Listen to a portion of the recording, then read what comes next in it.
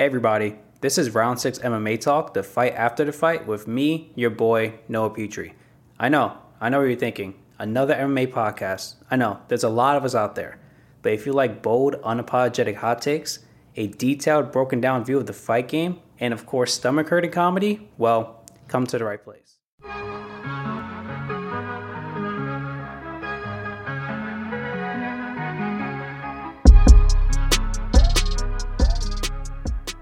What's going on, everyone? It is episode 19, R6, MMA Talk, the fight after the fight with me, your boy, Noah Petrie. And I'm going to be going over, of course, the fights that just happened this weekend. UFC Paris, GANE versus TUIVASA. Of course, all the fight news and everything else is going down in the MMA sphere. We're going to be going over this week's fights, which is UFC 279, Chimaev against Nate Diaz. Kind of a bullshit fight. The card is very good. I'm going to give that. When you look at the card from the prelims all the way to the main card, it's a solid fight. It's just that the co-main event and the main event suck ass, to be honest with you. Or just two fights that really, neither of them make sense. It's just kind of rare to find the co-main event and the main event of a fight card just doesn't make sense. But we're going to be going over that later, of course. But before I even jump into the fights that happened this past weekend, I want to address the French crowd first. And as you may know, it's UFC's first time being in France. They were in Paris. And honestly, I was shocked at how rowdy they were. I really was. Honestly, if you just told me that the UFC was having an event and you didn't tell me where, I probably wouldn't have known it was France, because the France fans and the US fans were very similar. A lot of them were booing when it comes to grappling. A lot of them were chanting different stuff and that kind of stuff. I thought, because when it comes to France, right, in France, the MMA was banned for forever, up until very, very recently. I think like a year or two ago, that's when MMA was finally not banned in France anymore. So way to get with the time, France. But as we all think of France, especially how Americans think of France, you think of France as, sophisticated, elegant, intelligent, well-mannered, that kind of stuff, right? So going into this, I thought, one, since it was banned for so long, it's finally unbanned, I was assuming the fans would be a little bit more on the quiet side, not as rowdy, more reminiscent to like Asian fans. So when any MMA promotion goes to like China or different countries like that, it's dead silent. Or Japan, it's dead silent. No one's cheering. No one's, especially not booing. So no one's booing at all. But when someone lands a good punch, the crowd cheers. When someone gets a takedown, the crowd cheers. When someone reverses position, the crowd cheers. That's exactly how fighting should be, in my opinion. But I thought that the French crowd would be more so reminiscent of that than the American crowd. But there was really no difference between the French crowd and the American crowd. Both are very rowdy, both boo, both cheer, etc., etc. It was very cool in the GANE TUIVASA fight, hearing the French crowd sing the national anthem super loud. It was really, really cool. Even the fighters, both GANE and Tai TUIVASA, acknowledged each other. That dude, this is fucking insane. And it was just pretty shocking there. So do I think that the UFC is definitely going to go back to France? Absolutely. There's no reason as to why they shouldn't. Of course, they're going to have to put on French cards to have a lot of French fighters on the card. And there's not many French fighters in the UFC. So they'll probably go to France every twice a year, maybe once a year, somewhere around there. But do I think they're going to be going to France as much as they go to the UK? Probably not, to be honest with you. But let me get into the fights. I want to start off with the main card. And the first fight up is Edgar against Perez. And Perez, as we may know, is the fighter, woman fighter, Argentinian, very attractive. She gained notoriety this last week. And it was because she was twerking in the weigh-ins and she had, theatrics in regards to going to the octagon for the fight and all that kind of stuff. Which, to be fair to her, because some people may think, oh, she gets in the UFC, doesn't know how to act. To be fair to her, she was doing the whole twerking thing before she got into the UFC. So it's just her shtick. It's her thing, which I get it. In regards to MMA, it's so sad because it's not if you're good that you'll gain notoriety. It's, are you different? How can you set yourself apart there? And it's so weird because the fans just seem to gravitate to women fighters who are overly sexualized, so women fighters who are very attractive or do overly sexualized things, or the men fighters who are just dicks, who are just blatant dicks, who just say dumb shit and do dumb shit and just are assholes. Like Conor McGregor, a good example of that. So it kind of sucks that for some reason the fan base just gravitates to those two kinds of personalities. So I understand her trying to put herself out there and make herself seem different than the rest of all the women on the roster. But going into this fight, she is very grappling heavy, and against Eggers, who is, a judo champion. A woman won fucking gold medals in judo. So grappling against someone who is so high level in judo probably wasn't the best bet or the best game plan going forward. Whoever her coaches are really fucked her on that one. Then again, I don't know what their game plan was. Maybe their game plan was to strike. When she was striking Eggers, she was having very good success there. She did rock her at one point, but as she rocked her, it had her against the cage. She went into grappling, which didn't make sense. Every time they went to a grappling exchange, Edgar got the best of her. Right in the beginning of the fight, she tried to go for a takedown Perez, but Edgar just reversed it and goes into a beautiful judo throw. And towards the end of the fight, in the second round, Eggers had her back, got the rear naked choke, and won the fight. But here's the thing, right? Maybe you should leave the theatrics, the twerking, and everything else after you win. Like a good example of this is Beth Correa. And Beth Correa has since retired this year. Good for her. But she kind of gets a lot of shit because no one really remembers her in the beginning of her career, only towards the end, which was, she was getting on losing streaks and the knockout against Ronda Rousey. But in the beginning of her career, or up until the Rousey fight, she was on like a 10-fight win streak. She was very formidable in that division. She was someone who everyone thought can give Ronda problems. And of course, Beth Correa's main thing, what she was known for, is twerking after getting a win. Which, listen, if you get a win, fuck it, twerk. You could do that. Like another example, freaking chick with the Greek name, the Monopolist, something along those lines. You guys know who I'm talking about. I'm blanking out on her first name, but I know her last name is something along those lines. It's very Greek, so it's hard to pronounce.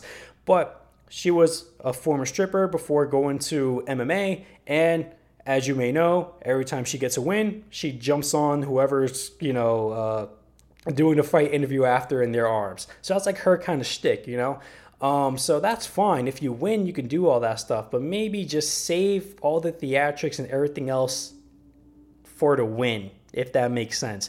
Even Edgar said it too. Like, she said, I don't care for the twerking.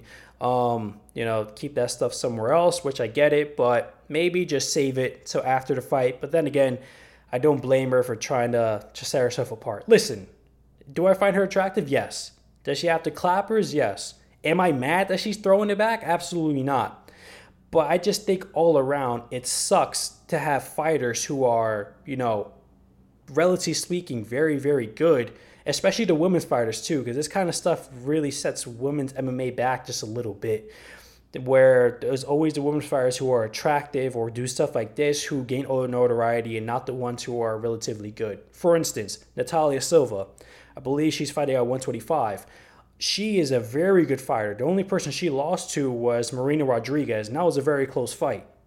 And her striking is fucking incredible. She is a very beautiful woman as well. But she doesn't do these theatrics and stuff, so she's not really getting that kind of notoriety that I think she should be getting. But it just goes to show you that, one, the fan base for MMA is predominantly male. Probably not the brightest batch, I'm going to be honest with you. MMA fans they're a trip, man. MMA fans are a trip. At least the United States MMA fans. And you might say, why you're talking down to your crowd. But, dude, the cat's out of the bag. We all know how MMA fans can be sometimes. Has it gotten better since the early 2000s and has MMA legitimized and had a better standing in society? Yes, it has gotten better. But for the most part, some of these bad tendencies tend to still be in combat sports, especially in MMA.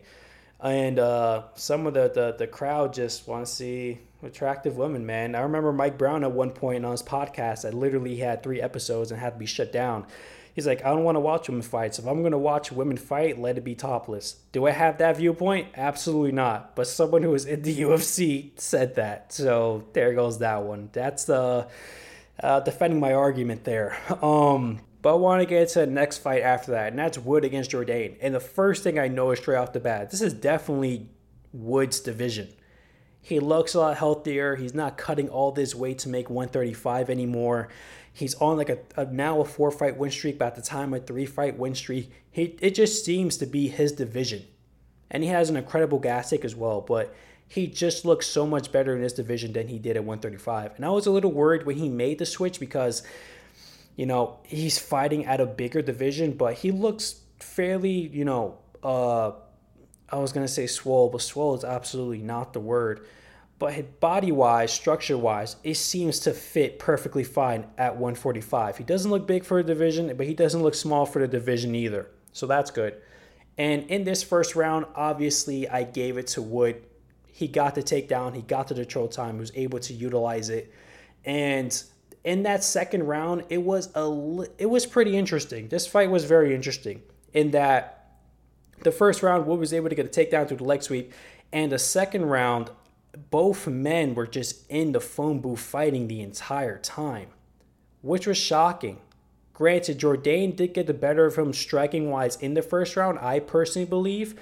But in that second round, both dudes are just in the pocket, scrapping it out. Literally, 6 inches away from each other.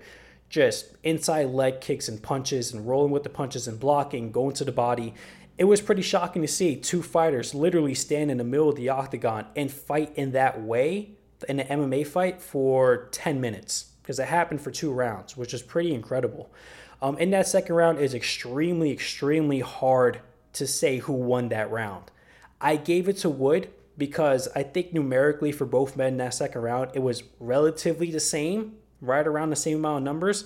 As far as damage-wise, I can't really pinpoint to who did more damage on the other. I thought it was fairly even in that regard as well. But Wood did get a takedown at the end of the round. Granted, he didn't do much with it, but he did get the takedown, which I think that's what made him won that second round. In the third round, I obviously gave it to Jourdain. I think Jourdain did far better striking in that third round. Wood was constantly just trying to get that takedown, trying to do the leg sweep, and he wasn't able to get it. He looked more so on the gas side as well, but I think all around, Wood did have the better performance. I think the right man won in that regard. I gave him the first 2 rounds and lost the third round, but he looks good in his division, man. He definitely looks good in his division, and I want to see him keep progressing and have the same amount of success that he was having at 135. And now we have Buckley against Imavov. And before this fight even happened, man, both dudes they did not like each other. And there's Buckley talks a lot of shit. That's kind of like his thing. He was talking so much shit to Imavov, and Imavov was just taking it. He wasn't really going back and forth with him at all. He was just taking it all in. And it was a couple of times where he could have got a point deducted because after the bell, he was kind of being a dick to Joaquin Buckley still. And I think he even pushed him or slapped him or something along those lines. After he went to, I think Imavov got him with a crotch shot or eye poke, and he was still being a dick to Buckley. The referee had to tell, Imavov to back the fuck up and go to your corner. He wasn't listening for a little bit. So he definitely, he was pushing it. He was really pushing the line.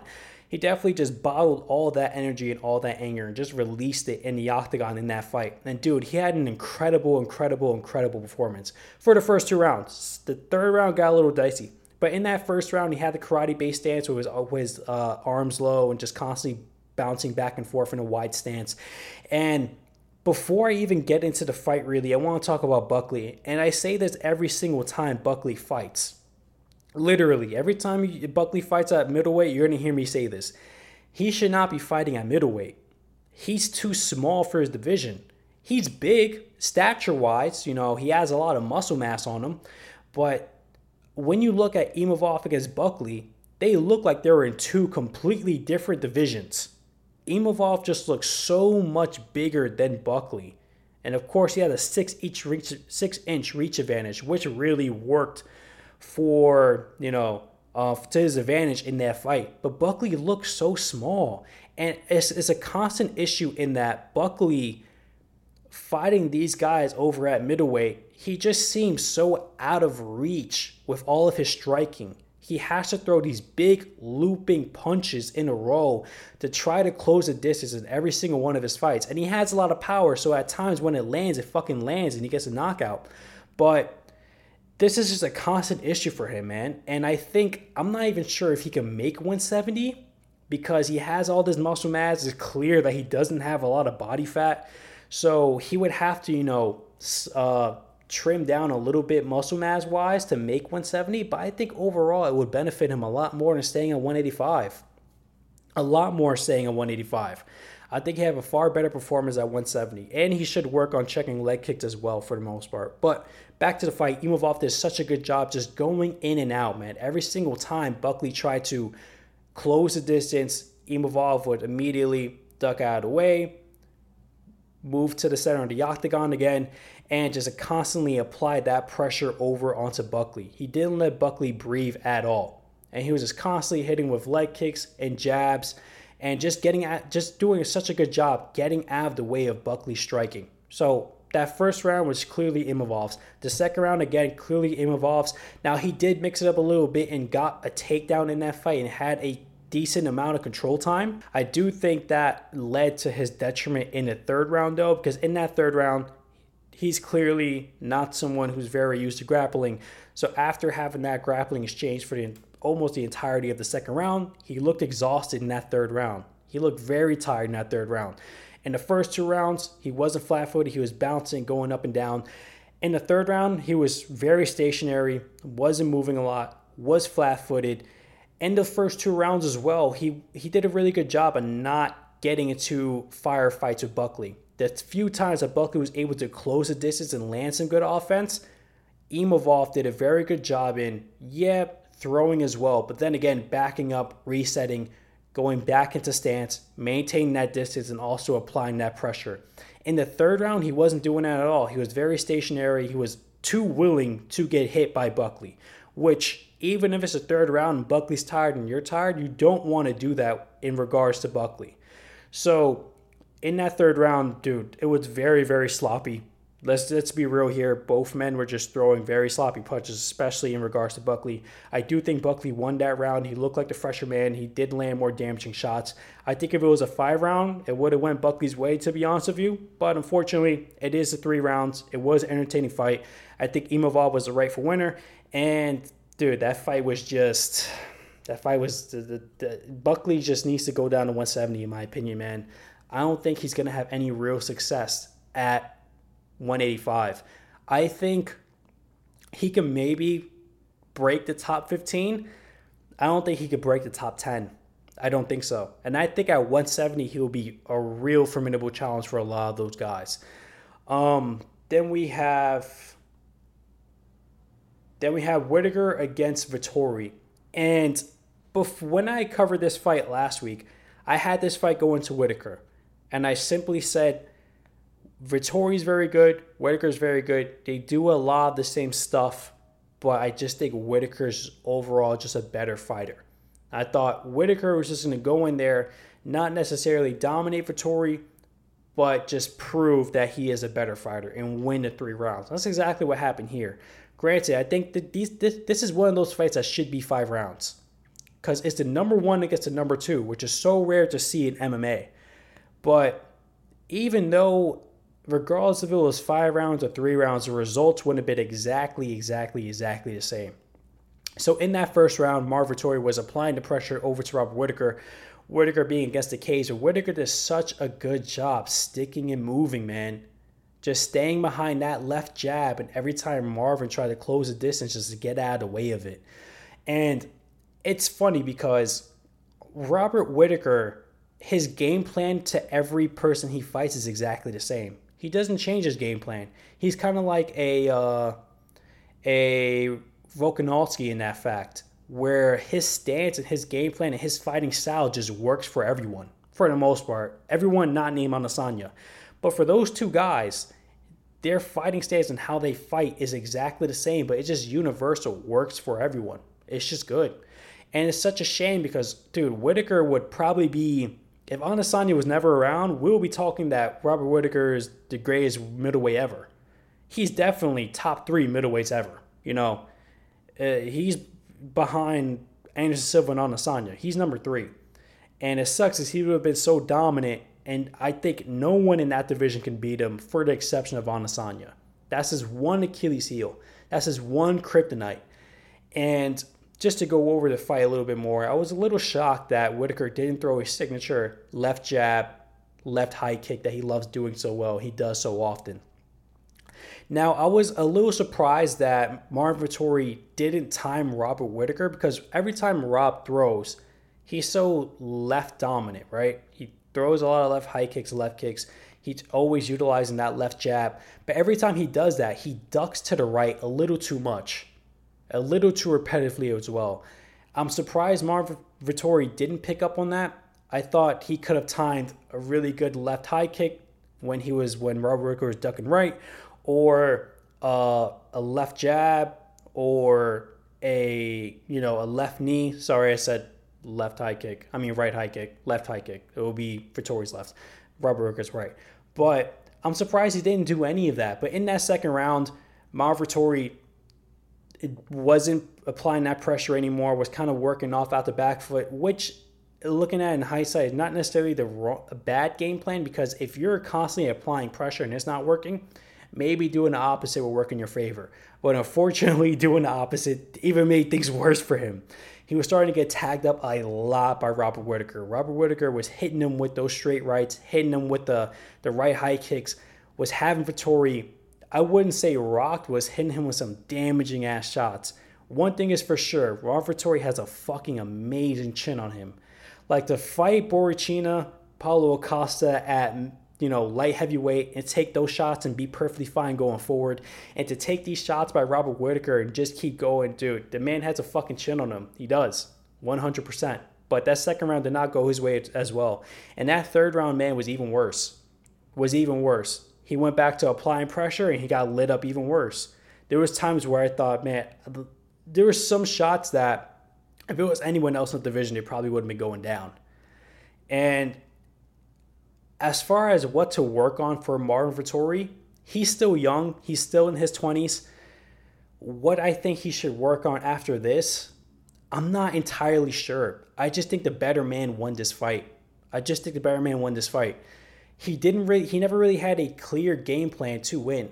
I thought striking rise, Robert Whitaker is just a little bit better. Granted, both men are very good grapplers too. I think Robert Whitaker is the better grappler. I think Vettori is good at grappling, but Robert Whitaker's takedown defense is fucking phenomenal. His scrambling is very, very good too and very underrated. It just wasn't a clear path to victory in this fight. I think Robert Whitaker's experience just is what led him to get the W. And no one ever did this to Marvin Vettori before this either. Vettori fought Adesanya twice, but he never got beat down this bad. So I think Robert Whitaker most definitely deserves next up whoever is the winner between Pereira and Adesanya. And in reality, is it going to be the next up? Probably not, because if Adesanya beats Pereira, I think Adesanya is going to go up to light heavyweight, because he beat Whitaker twice already, definitively. The second one's pretty close. Some people argue Whitaker. I don't see how, but he won. He beat the man twice. So there's really not much for him in that division anymore. So if Adesanya wins, I see him going up to light heavyweight, which I think he rightfully should. If Pereira wins, I see them making it wouldn't be a second fight. In reality, they'd be fighting 4 times, but it's in 2 different sports. I think they'll run it back if Adesanya loses, which makes sense. It will be a good storyline. It will sell a lot, and I think Adesanya definitely deserves it. So I don't see Robert Whitaker necessarily fighting for a title anytime soon in that regard. Well, if Adesanya wins and he goes up, then he'll vacate middleweight, and we'll see what happens there. And now I want to get into the main event. GANE against Tai Tuivasa. And in last week when I was talking about this fight, I thought that the right game plan for Tai Tuivasa, if he was going to win, was he had to make it a dirty fight. he had to get in the pocket. He had to push Gane against the cage, maybe do some clinch work, try to land some dirty elbows, some right hands coming off of the clinch. He had to make it dirty. If he was going to, point fight with Gane, it wasn't going to work. It was never going to work. And I think Tai TUIVASA just had the wrong game plan going into this fight.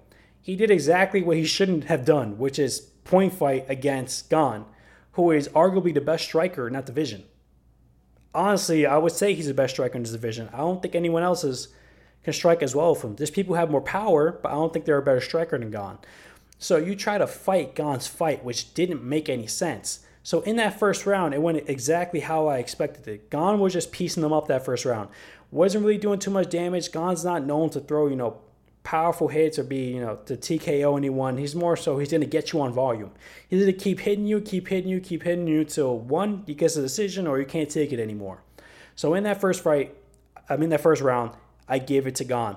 The second round, Gane was winning. Gane was getting around the 2-minute mark, was getting a little bit loose and a little too confident in my regard. And he got cracked with a right hand, which at first looking at it, I thought, oh shit, Gane's going down. He looked like it was all over, but he bounced back up.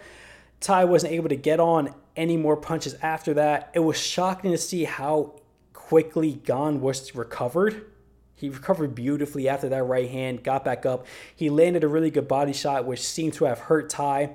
And dude, he just kept going to the body afterwards. I've never seen so many body kicks in my life. After he saw that Tai TUIVASA was hurt with that body kick, front kick to the body, front kick to the body, front kick to the body, left kick to the body, left kick to the body, left kick to the body, the right hand, front kick to the body. He just kept doing it, man. It was actually a little comical to see, just a little bit, because it was like, dude, it reminded me like, and playing the UFC game and playing against someone who doesn't really know how to play, and they're just spamming controls and just spamming, a punch or spamming a kick. That's how it kind of looked like, viewing it for the first time. Because he's just spamming that kick to the body, which in reality, beautiful fight IQ, amazing fight IQ. You saw you hurt your opponent there. Obviously, Tai TUIVASA is the fat guy, so he probably doesn't have the best core. So just constantly hitting him with those body shots, especially when you saw that he was hurt and that it worked, was definitely the way to go. Now, I am quite impressed in how many body shots Tai TUIVASA was able to take before going down. He took a lot, man. He took a lot. I want to say upwards to probably 15 to 20, somewhere around there. So even though, it may not seem he has a good core, but to take that many body shots and to keep going, that is pretty impressive. Now, in that third round, I believe in the fourth round, Tai TUIVASA got rocked. In the third round, he got rocked to a right high kick. It looked like he was wobbled a little bit and just threw a fucking haymaker. Gane was able to get out of the way. Now, in the fourth round, the beginning of the fourth round, in that sequence, I believe is the fourth round. I'm pretty sure. I could get the rounds mixed up there, but to my knowledge, I believe it was the fourth round. Tai TUIVASA swings a right hand. Gane counters with a right. And right before this, dude, Tai TUIVASA was taking damage, man. He has a very good chin. He was taking some big shots that for most people would have went down, even though Gane is not necessarily the biggest, power puncher or power kicker out there in the division.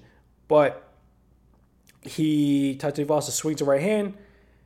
Gane was able to duck underneath, roll with it, counter with a right hand, rocked him. Now, he did throw a hammer fist to the back of the head that a lot of people are ignoring. I have to point it out because it is a legal strike. But look, was Tai TUIVASA recovering from, getting rocked and it's on the brink of getting knocked out? No. I think even if Gane didn't throw that punch, Tai was going down. He got the TKO victory in front of his crowd, was exactly what he wanted, an impressive victory. I love the fact that he got tested in that fight and was able to recover. It's clear that Gane has a good chin and his recovery is phenomenal. It was a very good fight. It was a fight that was more entertaining than I thought it was going to be. I thought Gane was just going to go in there and just going to dominate and just going to piece him up 4 or 5 rounds and come out. I would have found it entertaining. Most of the casual audience would have thought it was boring, but it definitely was a very, very entertaining fight with its up and downs. So it's a good first card for France all around. And every single French fighter won in that card. Every fighter that was French won. It reminded me of that first fight, the UFC fight in Dublin, where every single Irish fighter won. Very good first card for the UFC for their French market. Now I want to get to MMA news has drama. And first up, Chael Sonnen says that Kobe is the next man at 185, says the opportunity and guys aren't seeing it. I can see where he's coming from. Because at 185, there's really not much going on right now. There's not much happening. Adesanya really ran through the division. So if Kobe, with the shit talker that he is, was to go to 185, I don't know if he'll get a title shot right off the bat, but I think they would give him someone like a Whitaker, which would be a terrible fight for him, don't get me wrong. And I think Adesanya will also be a terrible fight for him. But is it a new opportunity to maybe get a title shot in another division? I think so. But I don't know if he's next up at 185, but I can definitely see where Chael is coming from here. Now we have Francis says that he's targeting 2023 for his return and says that the boxing goals aren't dependent on Fury. So he says that he's still interested in boxing and wants to come back at that in 2023, and his goals aren't necessarily dependent on Fury because, as we know, some of you, I'm not sure if you follow boxing at all. Tyson Fury, heavyweight champion of the world, he's basically said he's retired and not fighting anymore. Then next week he says he's unretired, and the week after he says he's retired. Then he says he doesn't want to fight Usyk, he only wanted to fight Joshua, and a bunch of other shit, right? So I think Francis kind of fucked himself in this one because Francis was so hell-bent on fighting Tyson Fury and getting that money and getting that bank and having that be a stipulation in his contract. And now no one could expect Tyson Fury just to dangle retirement the way he is, saying he's retired, unretired, not fighting this person, only wants to fight this person, etc., etc. Now, Francis can go fight someone like an Usyk. He's not going to get any real money from that. Or Joshua. He would get some money from that, but not so much. A Wilder. Again, some money, but not so much. If he were to fight someone like a Fury, then that's where the real bank is. This is where the real money is, because he's currently the champion and the best in the heavyweight division right now. So the fact that he went so hard to get that boxing fight in the contract stipulation and against this one particular fighter who's the money fight, and that money fight's probably not going to happen, you kind of fucked yourself on that one. And I don't blame him for trying. I think it's beautiful that he tried to get that in his contract where it pushes the boundaries of what the UFC is willing to offer in a contract. But I think he kind of fucked himself on that one. I think he really did. I don't see him boxing. I think the UFC might... I think this is what the UFC is going to do. The UFC is probably going to say, you know what, I think they're still in a contract negotiation. I think the UFC is going to say, you know what, we'll let you box, but only Tyson Fury, because that's the money fight. That's where we're going to make the money. For anyone else, this is not going to work. And I just don't see Tyson Fury fighting Francis. Obviously, Tyson Fury in boxing would beat Francis, but I just think it kind of fucked Francis. Well, Francis kind of fucked himself in that regard. Now we have GSP is saying how he would fare against Usman and against Leon Edwards. And here's the thing. I'm really not going to go over what GSP said because GSP is just being humble. GSP is one of the most humble champions and humble people to ever fight in MMA. So he was saying how Edwards would be a really tough out for these reasons and Usman would be a really tough out for these reasons. Now, here's what I think. GSP would go through Edwards. He would. Yeah, I think if GSP were to stay on the feet with Edwards, Edwards would win. But GSP has some of the highest fight IQ out there, so he's not going to do that. He's going to wrestle fuck him. As far as Usman, I think Usman would be a tougher challenge for GSP. Prime GSP against Prime Usman, I take Prime GSP. I'm not going to really dig into it, but GSP was just saying how both men would be a really tough out and just being humbled about it. Then we have Khabib bans gambling sponsors from Eagle FC, say that they ruin families. And I can see that. I can see how that, because Khabib comes from a very strict culture, very strict background. He doesn't even want women fighting in his promotion. That's how strict he is. So I can see how he has that stance on gambling. Then again, I think gambling is up to the gambler. There's nothing wrong with the gambling companies at all. It's the people who have gambling problems who are the ones who are the issue when it comes to gambling, not gambling itself. So I can see Khabib's argument. I don't necessarily agree with it, but then again, dude, Khabib is Khabib, bro. The dude is very he's a traditionalist to the T. So I could see why he has an issue with that. Now, Julia Avila, a women's fighter who's in the UFC, talks about fighter pay and says that fighter pay is great, but only when you're actually fighting. She then explains how she had 9 consecutive canceled fights in 1 year, a pregnancy, and had to get a second job in between fights, etc., and says that the UFC is a temporary opportunity and not to make it a career. And don't get me wrong, I think fighter pay is not great at all. I think fighter pay could be a lot better. Has it gotten better over the years? Yes, slightly, but I think it can be definitely a lot better, especially for the lower tier fighters. Now, I can see her point of view in that, listen, as long as you're fighting and you're active and you can get these fights, you can survive, for the most part, off what you're making. But when you have canceled fights, you don't get paid anything, which sucks. So she had 9 canceled fights. Now, the UFC always says they're guaranteed you 3 fights a year. They guarantee you 3 fights a year. But they're guaranteed to offer you 3 fights a year. The UFC can offer you 3 horrible matchups. 3 matchups that literally doesn't make sense and is just trying to fuck you over. But if you don't take it, they're like, oh, we offered you it, so we're guaranteeing you our part. We're guaranteeing you 3 offers. So take it or leave it. Which is what they do. It's really what they do from time to time. A good example of this is the fight that's coming up now. Hamza Chimaev versus Nate Diaz. Nate Diaz should not be fighting Hamza. Nate Diaz should be fighting someone else, a bigger fight, a good fight for him. They're just trying to fuck Nate Diaz. But I'm getting over that later. But having 9 consecutive canceled fights, when a fight cancels, you don't get paid. So you can go through the entire fight camp, pay your coaches, and literally the day before a fight or weigh-ins, your fight gets canceled. You don't get paid. So you did all that work for no reason, which is kind of fucked up. I think in those regards, if it's a last-minute cancellation, and the UFC can't get a good replacement, they should absolutely 100% give the fighter their show money. Because they did what they had to do. They made weight. They did their thing. It's their opponent that, something happened and it didn't go through. So I can see her point of view in that when you're actually fighting and you're making money is not too bad. But when you have, canceled fights after canceled fights, similar to Leon Edwards. Leon Edwards just couldn't get a fight for like 2 fucking years. Had the worst luck in MMA. So when you constantly have these canceled fights, then that's when shit gets dicey. So I can see her point of view in saying that, the pay is great only when you're fighting. And when you have stuff going in between your life, that it's definitely a temporary opportunity, not a career, which I 100% agree with. Now, we have Tai Emery, who is a BKFC fighter. It's the first time I think I'm ever covering BKFC in my podcast.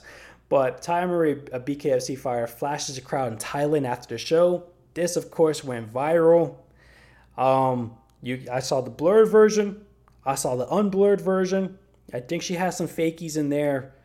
Either way, listen, it's BKFC being BKFC. Am I surprised? No, absolutely not. BKFC is kind of a shit show in that regard. Like, it's bare knuckle boxing. You're going to see some weird shit in bare knuckle boxing. Like, it's to be expected in a way. So if you're a degenerate, you should definitely watch that sport. So this debauchery that you see in bare knuckle boxing is to be expected. Like, they nearly had a fight between Tyron Woodley and a fighter who fought in the UFC. I'm blanking out on his name. Hector Lombard. There's nearly a fight between Tyron Woodley against Hector Lombard over something in the BKFC arena, over something that happened like 10 years ago, which was Tyron Woodley is trying to talk to Hector Lombard's side piece at the time. So he had a girlfriend outside of his marriage, and Tyron Williams tried to talk to her, and this was 10 years ago, and they were about to scrap. So, like, literally, that's BKFC for you in a nutshell. So am I surprised that this happened in BKFC? No. Now, do I think it's a good thing? No, I don't. Now, a lot of the MMA fucking fan base who saw it and on Twitter and all that stuff, they loved it. But, like, of course, going back to how MMA fans are. But this stuff makes women's fighting look bad. That's the thing. And look, it's her body. It's her titties. If she wants to show her titties after every win, after every loss, bro, it's your titties. Do what you want with your titties. Here's the thing. In you doing this, casual viewership and, you know, people who have a bad mindset of women fighting, it just further perpetuates that notion and that mindset. Now, BKFC is a rising promotion, very new promotion, so no press is bad press for them right now. So the owner of BKFC, I forgot his name, I bet he's loving this because it's going viral and is being shared, and now you're going to have a bunch of, you know, degenerate fucks going to be like, oh shit, titties in BKFC? I'm going to tune in. Let me see the next fight. You know, maybe I'll see some titties. So there's no such thing as bad press for them. Let's be real here. It's bare knuckle boxing. They want to get the most press they can for anything. So is it bad for them promotionally? I would say no. But is it bad for women's fighting in general? I'm going to say yes. And I went over women's fighting a lot in this podcast. Some might think, oh, no, you're a fucking prune. You know, like all the women twerking you have a problem with, titties you have a problem with. Where does it end? Where do we draw the line? And listen, do I like titties? Yes. Do I like women twerking? Yes. But I want to see women's MMA get the respect it deserves like its male counterpart. That's all I want, bro. I'm a purist of the sport. I want to see the same level of respect women get, the same level as to the male fighters. That's all I want.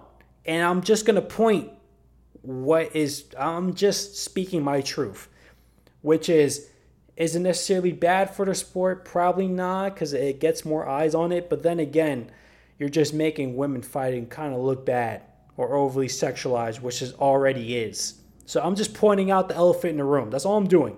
All I'm doing. There's people who are thinking like this already. I'm just voicing that opinion. Now we're going to be going over the Petrie predictions portion of the podcast. UFC 279. We have Chimaev against Diaz first. And, dude, this fight's a joke. Let's be real here. Let's call it for what it is. This fight's dumb. And it's funny because you have, and I covered last week and prior weeks of this, you have other people who work for the UFC, like DC and other fighters and, you know, other people in the media are all saying this fight's a joke. This fight doesn't make sense. It literally doesn't make sense. It's passing on the torch is what it is. Well, not necessarily. But it's kind of like the new guard taking the old guard and feeding Nate Diaz to the wolves, which Chimaev's nickname is the Wolf, so that's kind of ironic. I didn't mean to do that there, but it worked out in the long run. But that's all it is. It's just fucking over Nate Diaz. Nate Diaz has star power, has a name, so fuck it, we're going to give it to this dude because we want this dude to be bolstered up more. That's all they're doing. It's a bullshit fight. It doesn't make any sense. I don't see Nate Diaz winning this one at all. Now, you can never really count Nate Diaz out. That's the weird thing. You can never really count him out. Because Leon Edwards' fight is a testament to this. Homeboy got dominated by Leon for 5 rounds, but nearly won it in that last 15 to 20 seconds. So you can never truly count him out. But that being said, he shouldn't win this one. And Khamzat Chimaev, I think, absolutely is going to win. And it sucks that, you know, Nate got fucked physically, theoretically, spiritually, in every degree in this fight. Or in this matchmaking, sure to say. But who do I want to win? Bro, I want Nate Diaz to win. Because if Nate Diaz wins, is the ultimate fuck you to the UFC. Literally, the ultimate fuck you to the UFC. You beat the guy who they wanted, their poster child, the person who their new toy, in a fight that was clearly meant for you to lose. So it would be the ultimate fuck you to the UFC if he's able to pull this off. I don't think he's going to. Now we have an equally retarded fight, which is Li Jingliang against Tony Ferguson. Tony Ferguson, a long time lightweight 155er, is going up to 170 against Li Jingliang. And this fight is just fucking retarded, bro. This fight, again, another fight that just doesn't make sense. It just doesn't make sense. I don't agree with this fight whatsoever. I think this is a terrible fight for Tony Ferguson. Li Jingliang is a power puncher. He puts people away. Tony Ferguson just got knocked out, like viciously, brutally knocked out 8-9 months ago against a 155er in a smaller division. Now you're going up a weight class and fighting someone who's also a big puncher. It doesn't make sense, bro. Tony Ferguson should be fighting people like a Masvidal or a Conor or a Jim Miller or just people like that. People who are past the tooth like you as well. Not someone who's up and coming in the division or someone who's trying to get in a title run and that kind of stuff. It doesn't make sense. I think Tony should fucking retire. Tony is an old welterweight, was an old 155er. He's clearly past his prime. He just got brutally knocked out. I think he should just go, man. I think he should just retire. He proved all there is to prove. Just retire, dude. And we have Holland against Rodriguez. And I find this fight pretty interesting because Rodriguez is an up-and-coming fighter. Holland, in theory, should win this one. I think Holland's striking is better. He looks good for 170. Still retains his power. I think if Rodriguez's path to victory is going to have to be grappling, which Holland's grappling has gotten better. It has improved. Is it to where I would like it to be? No, but it definitely has improved. But I think on the feet, Holland should definitely win this one. But guys, even though the co-main event is ass and the main event's ass, the fight card is still very good. Up and down, the fight card is still a very good fight card, prelims and main card alike. It's just the prime fights are trash. So is it worth paying the $75 for? Yeah, I would say yeah. Am I going to? Absolutely, I have to, and I want to. But it's mostly to see the whole fight card. I don't really care about the last two fights. I'm going to be honest with you. The Nate Diaz-Chimaev fight, I don't give a fuck about. The Li Jingliang Ferguson fight, I don't give a fuck about. Because both of them are bullshit fights. But that goes episode 19 of Round 6 MMA Talk, the fight after the fight with me, your boy Noah Petrie. Of course, this drops every Tuesday at 7 a.m. You can follow my social medias at Noah Petrie R6 on Twitter and Noah_A_Petrie on Instagram. But have a good week, guys. I'll talk to you next Tuesday and enjoy these fights. Bye.